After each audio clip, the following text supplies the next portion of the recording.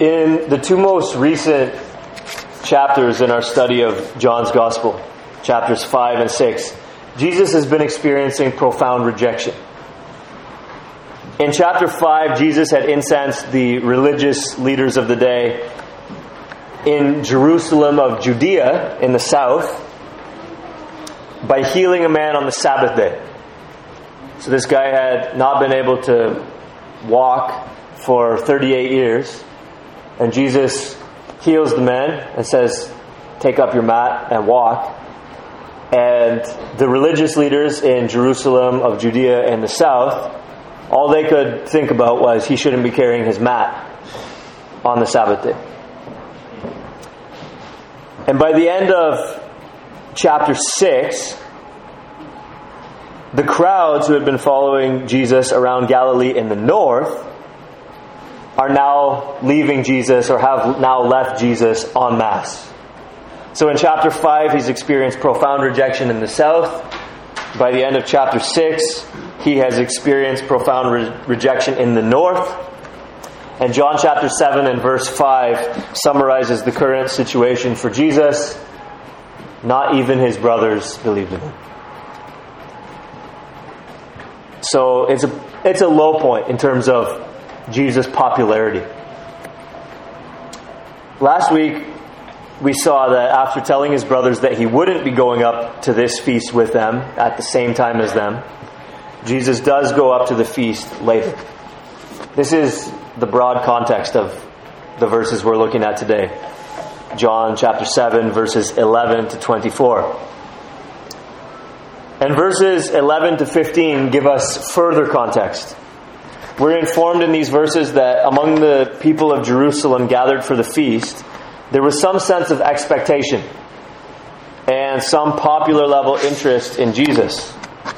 However, the Jews, that is, the religious leaders, were so hostile toward Jesus that, as verse 1 tells us, they were trying to kill him. And as verse 13 implies, they did not even want to hear Jesus' name mentioned. For fear of the Jews, no one spoke openly of him, implying that there was something to be afraid of, even just mentioning the name Jesus. So there is some wondering, some speculation, some confusion, and some interest surrounding Jesus in Jerusalem of Judea in the south. Jesus is traveling from Galilee in the north down there. And this is the situation that Jesus was traveling into. That's all outlined for us, introduced to us in verses 11 to 15. And that theme of wondering who Jesus might be and speculating and debating about who Jesus might be is developed through the rest of the chapter. We're going to touch on that theme only a little bit this morning, and then, Lord willing, we'll spend more time exploring that theme further next week. But of primary concern to us this morning is Jesus' teaching in verses 16 to 24. In verse 14 it says, "About the middle of the feast, Jesus went up into the temple and began teaching. The Jews therefore marveled, saying, 'How is it that this man has learning when he has never studied?' Or how is it that this man knows his letters?" Quite literally. It wouldn't have been a big thing for a Jewish man to know how to read and write. So when it says, "How is it that this man knows his letters?" it doesn't literally mean how is it that he knows how to spell and put together coherent sentences and so on and so forth. The idea is, how is it that this man is knowledgeable if he's never been a formal proselyte of a rabbi? And this word that the ESV renders as marvel, the Jews therefore marveled, isn't actually a positive thing. The sense of this statement is they were scandalized, they were shocked. How is it that he presumes to go up into the temple and teach when he's never been a formal disciple of a rabbi? And that understanding is confirmed by verse 21, where Jesus says, "I did one work and you all marvel at it." It's the same word. So they weren't obviously marveling about the healing of the invalid by the pool in a positive sense, like, wow, this is amazing. How could he have done this? It's more like they were shocked and scandalized that he would do it, and do it on the Sabbath day, and tell the man to pick up his bed. So marveling here doesn't have a good connotation. So they're marveling and they're like, how is he teaching in the temple when he's not really a teacher? We know he's not really a teacher because he's never been a formal disciple or proselyte of a rabbi. So how is it that this man is now sitting in the seat of authority in the temple teaching us when he is not a studied Jew? Jesus begins his answer in verse 16. That's all contextual. The two things that we want to note about Jesus' teaching, the two headings under which we might categorize all of Jesus' teaching. Well, I'm not going to give them to you right now, so let me say this. There are two headings. The first is this: Jesus' teaching is true. Jesus asserts that in verse 16. My teaching is not mine, but him who sent me. This is a response to their marveling. So they're shocked, they're scandalized that Jesus would presume to be teaching in the temple.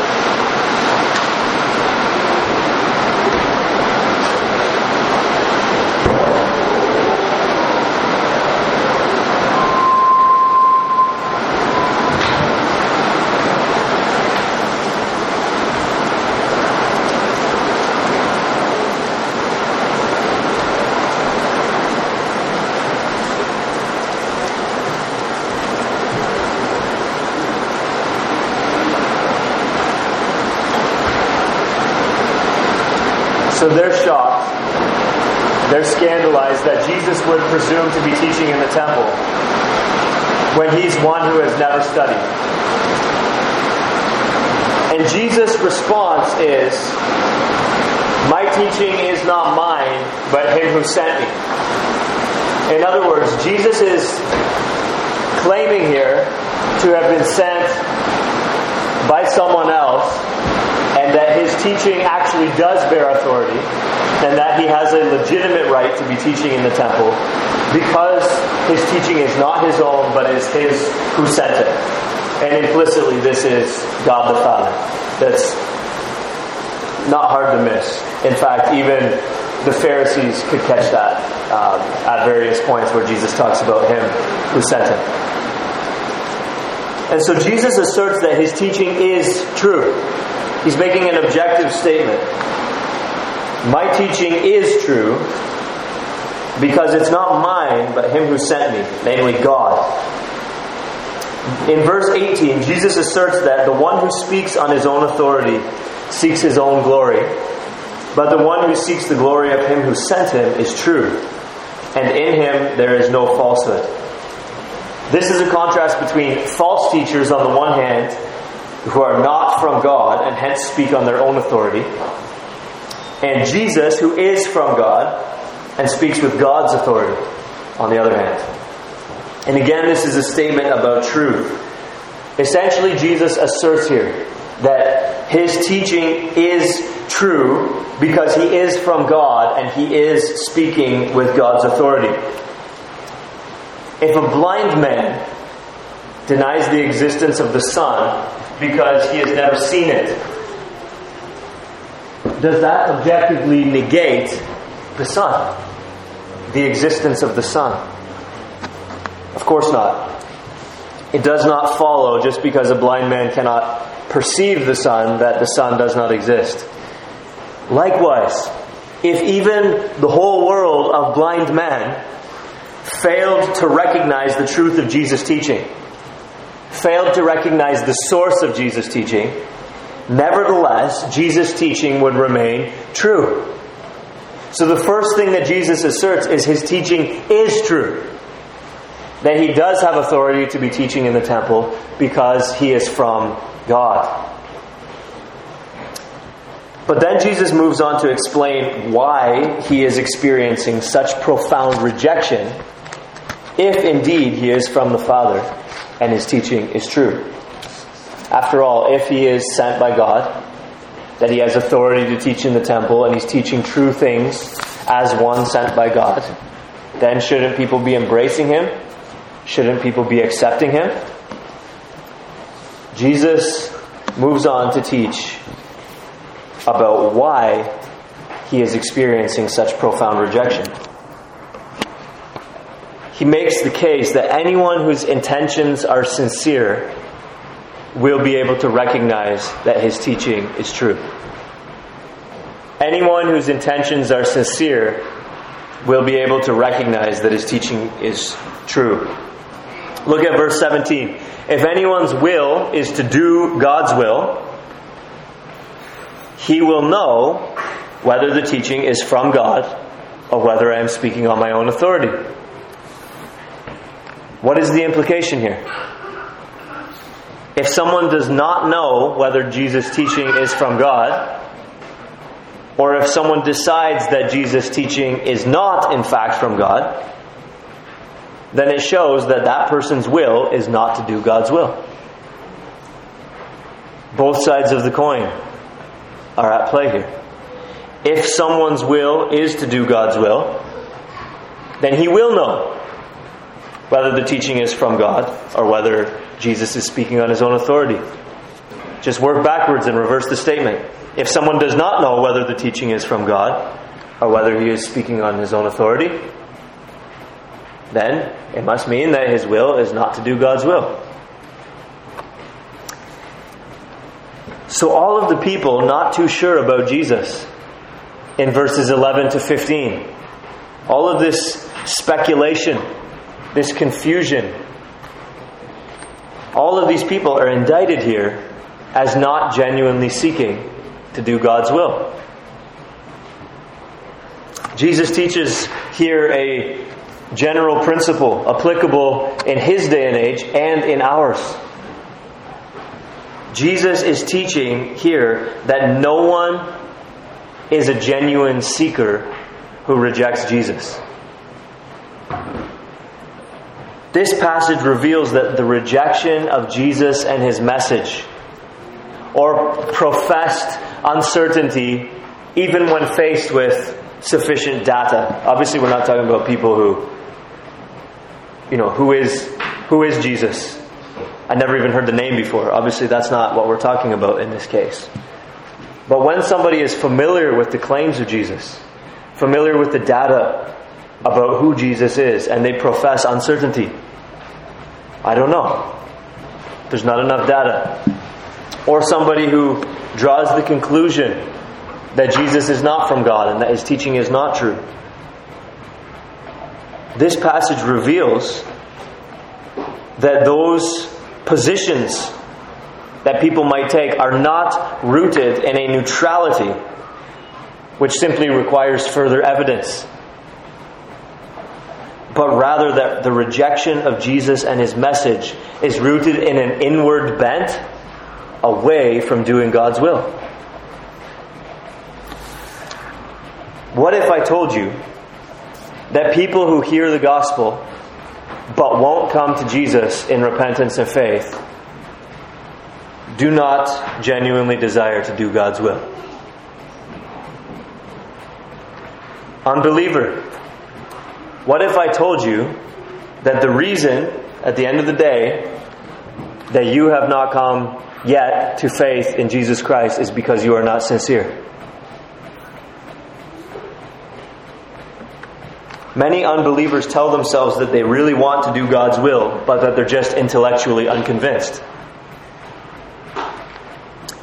In spite of supposedly being open-minded and neutral and unbiased. Many believers tell themselves that their unbelieving family members and friends are open-minded and neutral and unbiased, but just not intellectually persuaded as yet. Many tell themselves that the problem of unbelief is rooted not in moral rebellion, but in intellectual objection. That's the way many people think of unbelief.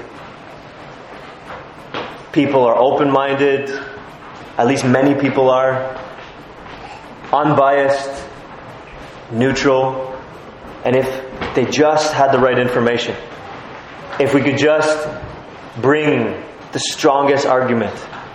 If we could just evangelize the right way, if churches would just do things the right way, then all of these neutral, unbiased, open-minded seekers of God would come in faith to Christ Jesus. That's the way many people think. That's the way many people think of themselves as individuals, aside from those out there. Many people think, I'm not a Christian because I just have yet to be intellectually persuaded. I am prepared to go wherever the evidence leads, but I just haven't seen the evidence as yet. I mean, yeah, people have talked to me about the gospel. I've read some of the Bible. I'm familiar with the claims of Jesus, but, I'm open-minded. I'm unbiased. I'm neutral. But I'm just not quite there yet. Many people tell themselves that, and many people think of unbelief like that. But Jesus here does away with such wishful thinking. Look at what he says. If anyone wants to do God's will, if anyone's will is to do God's will, verse 17, he will know whether the teaching is from God or whether I speak on my own authority.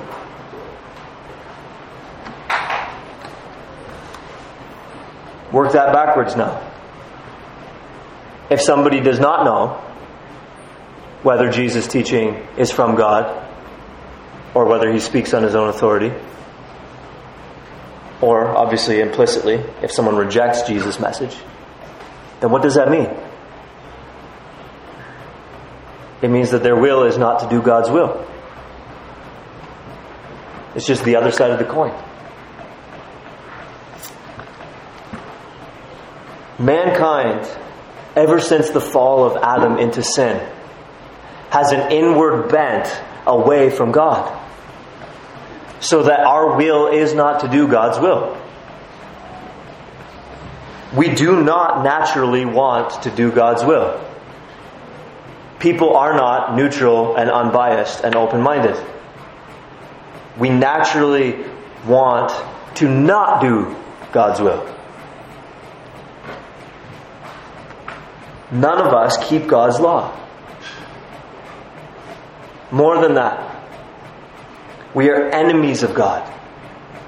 Until one identifies with and sides with Christ Jesus against the world, each man and woman, boy and girl, is part of a world which hates Jesus. As Jesus himself taught just a few verses earlier in John chapter 7 and verse 7. The world cannot hate you, but it hates me. And as we've seen, the world in John is the unbelieving world. That unbelieving system or culture of mankind that is against God. This world would prefer that Jesus was dead rather than alive.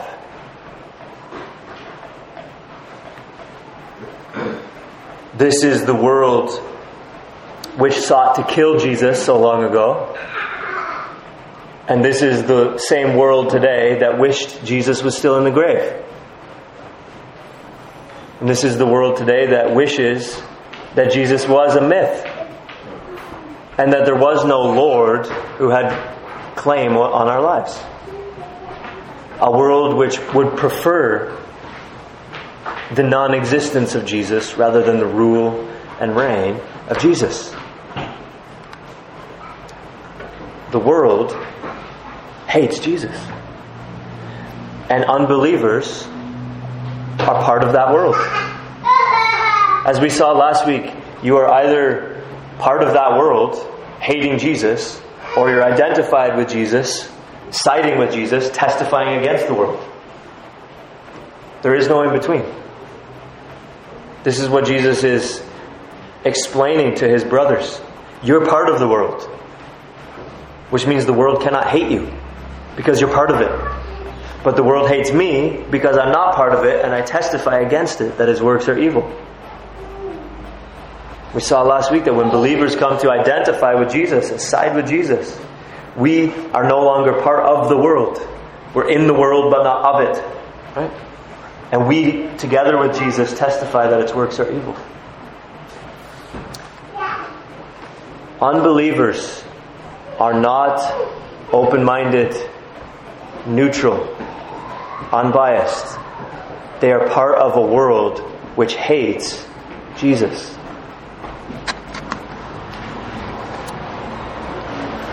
If people hear the gospel, that they have the data, but they profess to not be able to know whether it's true or not, or they reject it, it shows that their will is not to do God's will.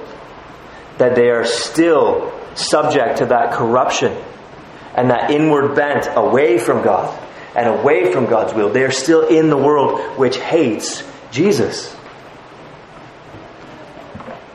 How do you feel hearing this? Incensed? Offended? Dumbfounded? In denial? This is essentially what Jesus says to the crowd in verse 19, isn't it? None of you keeps the law. Right? Which is just another way of saying there's that inward bent. Right? You're all in sin. That inward bent. None of you keeps the law. And furthermore, he says, why do you seek to kill me? Isn't this basically just what Jesus says? Doubling down on this principle that he's illuminating and explaining to them. And look at how the crowds respond. You have a demon. Who is seeking to kill you?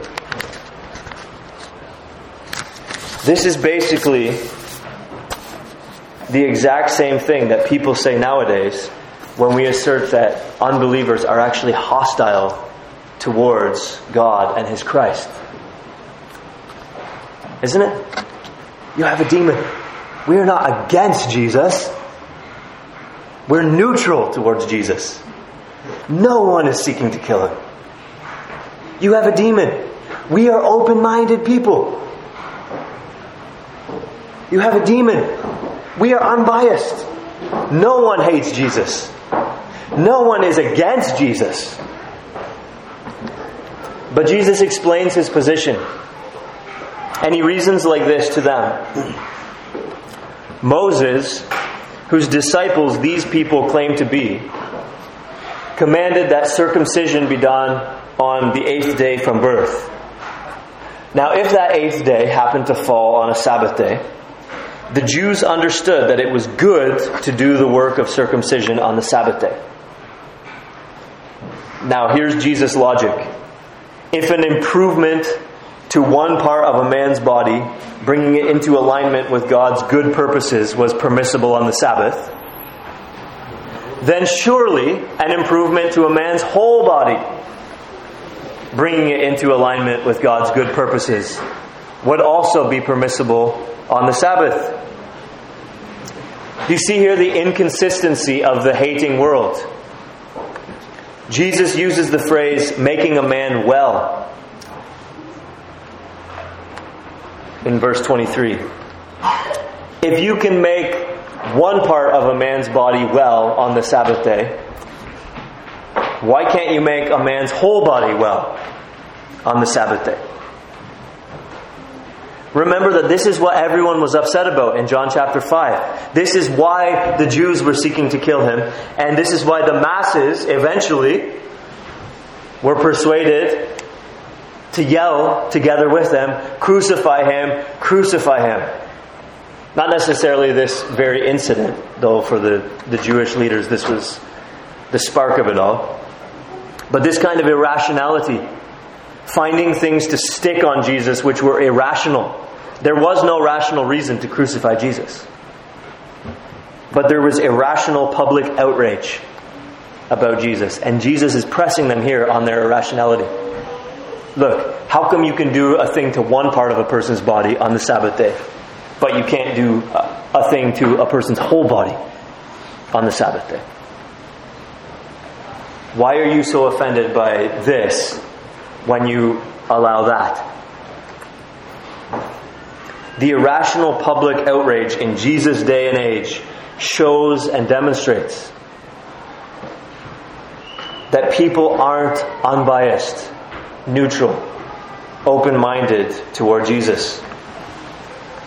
Rather, it shows and demonstrates that their will is actually not to do God's will. If it was their desire to do God's will, then they would see that healing a man on the Sabbath is no less proper than circumcising a male child on the Sabbath. This is the point of what seems like an excursus. This is the connection here. Jesus is pressing them on their irrational hatred of Him and showing them, you are not as unbiased as you think. You are angry with me, and your irrational anger with me shows that you are not unbiased. If you were unbiased, then surely you would follow the logic and not be angry with me. Likewise, there is an irrational public outrage in our day and age, which shows and demonstrates that people are not unbiased, neutral, and open-minded toward Jesus. Rather, it shows and demonstrates that their will is not actually to do God's will. If it was their desire to do God's will, they would see that saying Jesus is the truth is no more bigoted than saying Jesus is not the truth. If it was their desire to do God's will, they would see that judging the beliefs of non-Christians to be false is no more intolerant than judging the beliefs of Christians to be false. If it was the desire of unbelievers in our day and age to do God's will, and they were unbiased, neutral, open-minded, they would consistently follow their own rules and see that you cannot rationally and consistently claim tolerance to be on your side and yet act intolerantly toward Christians.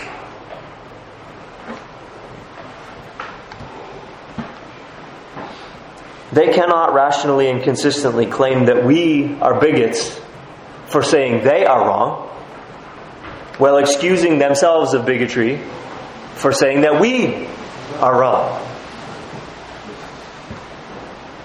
These are just a couple of examples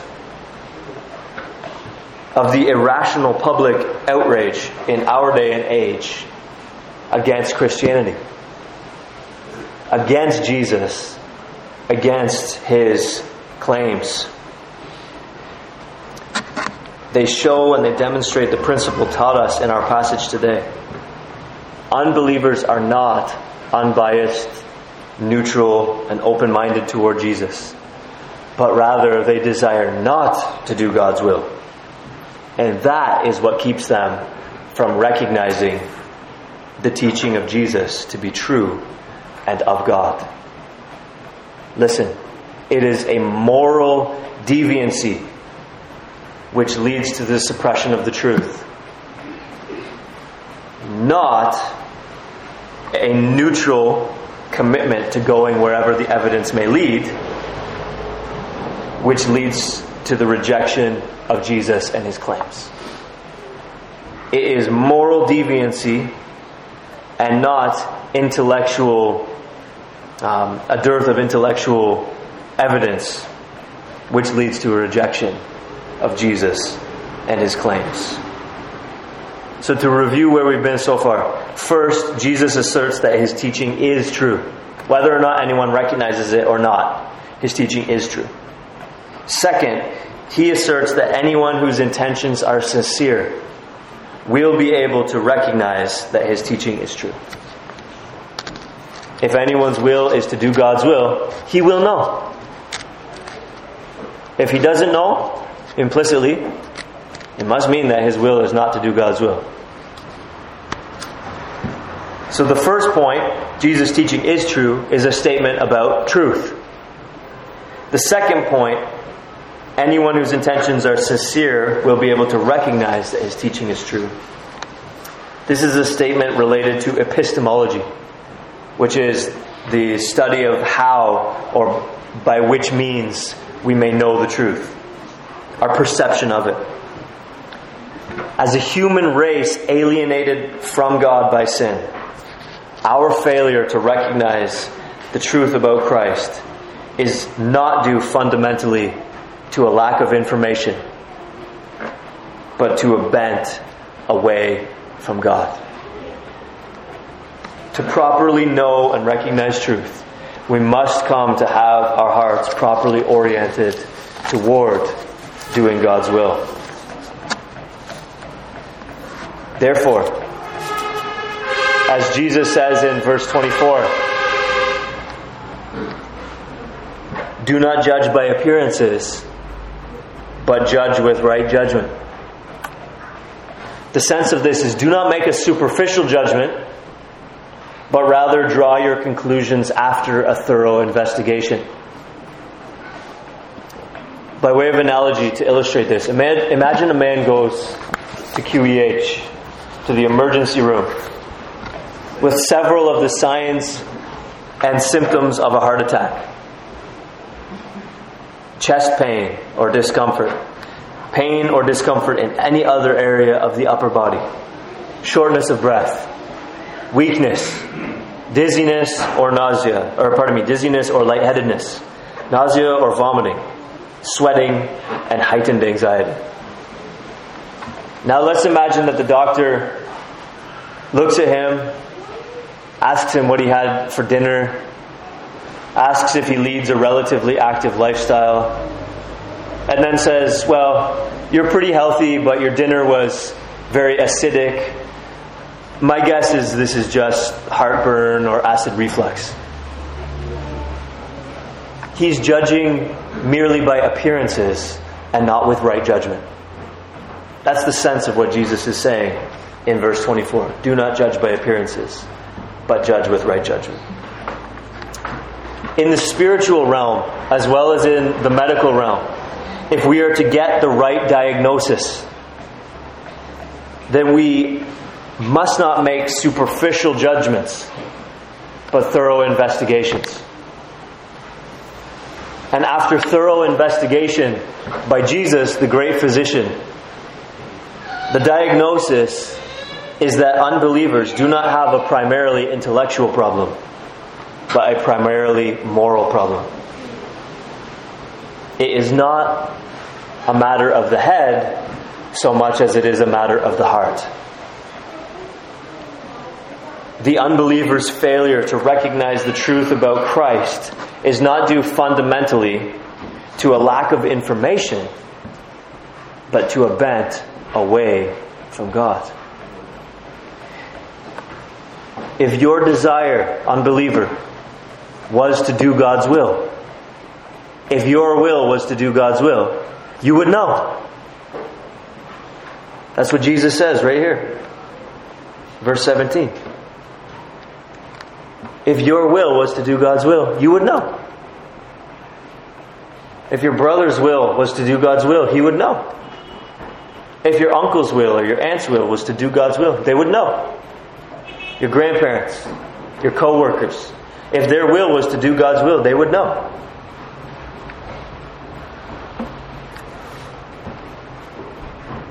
The goal here is not condemnation, but salvation.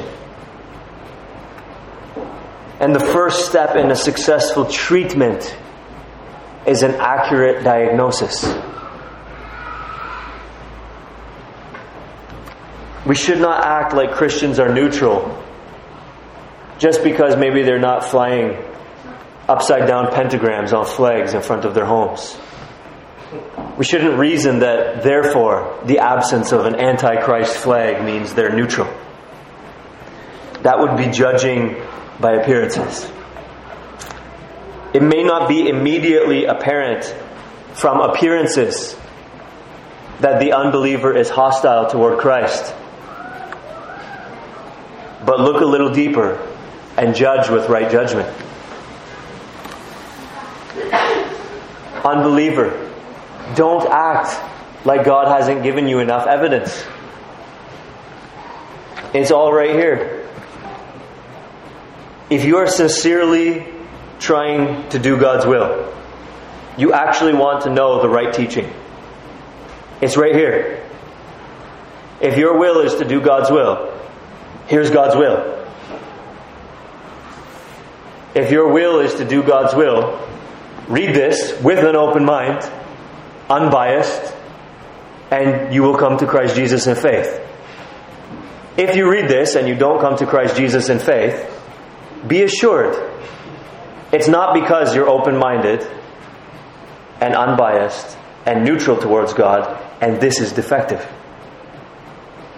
Be assured that if you read this and you don't know whether it is from God or from man, it is because your will is not to do God's will.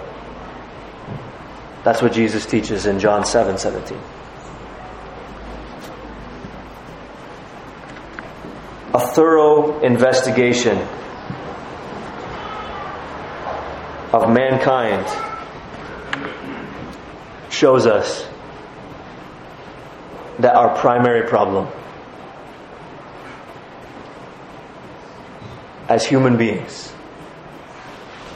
which leads us to reject Christ and reject His gospel, is not an intellectual one, but a moral bent away from God. So, unbeliever, don't settle for a superficial diagnosis of your state, which perhaps you have given yourself. You've self-diagnosed. You've went on webmd.com of spiritual things, and now you're pretty sure you know what's wrong with you. And you've given yourself a superficial diagnosis. I'm neutral. I'm unbiased. I just need more evidence. Don't settle for that. That's the wrong diagnosis. Let Jesus, the physician of the souls, diagnose you. And what He says is wrong is that your desire is not to do God's will. That's why you haven't yet come. Again, the goal is not condemnation, but salvation. Treatment. But the first step in treatment is an accurate diagnosis. So look a little deeper and judge yourself with right judgment, not by appearances. Repent of your hostility toward Christ. Lay down your arms and come in faith. For us who are believers, as we think about the task of evangelism, as we think about the state of our loved ones, may this drive us to prayer. That God would work in the hearts of our unbelieving friends and family members, shining in their hearts to give them the light of the knowledge of God's glory in the face of His Son. That God would give them the new birth, that they might see and enter the kingdom of heaven and no longer suppress the truth in unrighteousness.